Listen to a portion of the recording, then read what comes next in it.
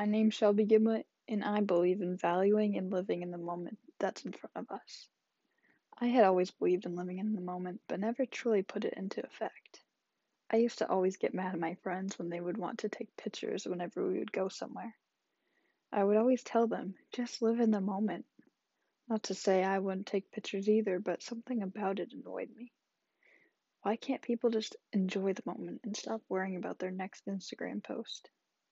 But pictures are more than that.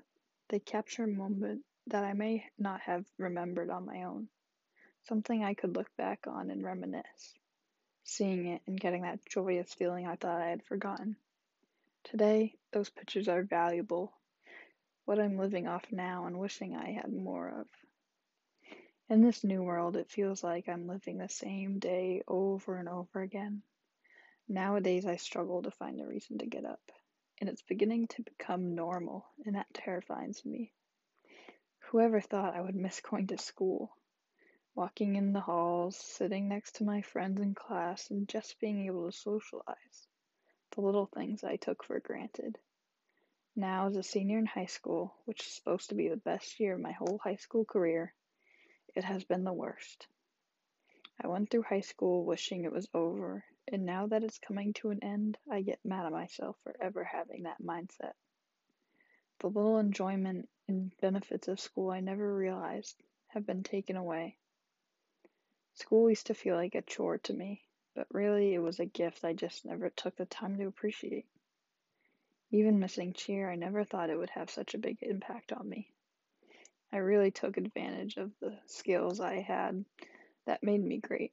And now, after my surgery, I wish more than anything to get back on that mat and get back the confidence I have lost. I expected to have my cheer season as a senior captain, something I had dreamed of ever since I was little. Just like I expect for there to be a tomorrow. But no, I don't know what's going to happen next. All I know is what's now. I had that mindset of, oh, that will never happen to me. I don't need to worry. But it seems like anything is possible, whether good or bad. I have to stop living with the thought that there will always be tomorrow, or that I can just do it another day. No, Shelby, do it now because you don't know if tomorrow will be there for you or for someone else. Through unfortunate experiences, I finally realized the value of today. I need to stop and appreciate what's around me because just like that, with no warning or explanation, everything could be taken away at any given moment. I have realized the ones I love could leave with no goodbye. The ones I thought would always be there are gone. I took the gift of life for granted. I've learned the importance of just sitting and experiencing life as it is. Even now in my classroom, I am sitting here in the present, taking in everything around me. The emptiness between the desks, the people with half of their faces covered by a mask. This sad reality has made me wish I had taken in the moments before and appreciated the things I thought so little of. Anything and everything could change at any time, and because of that, I'm going to make it my purpose to live and appreciate the now.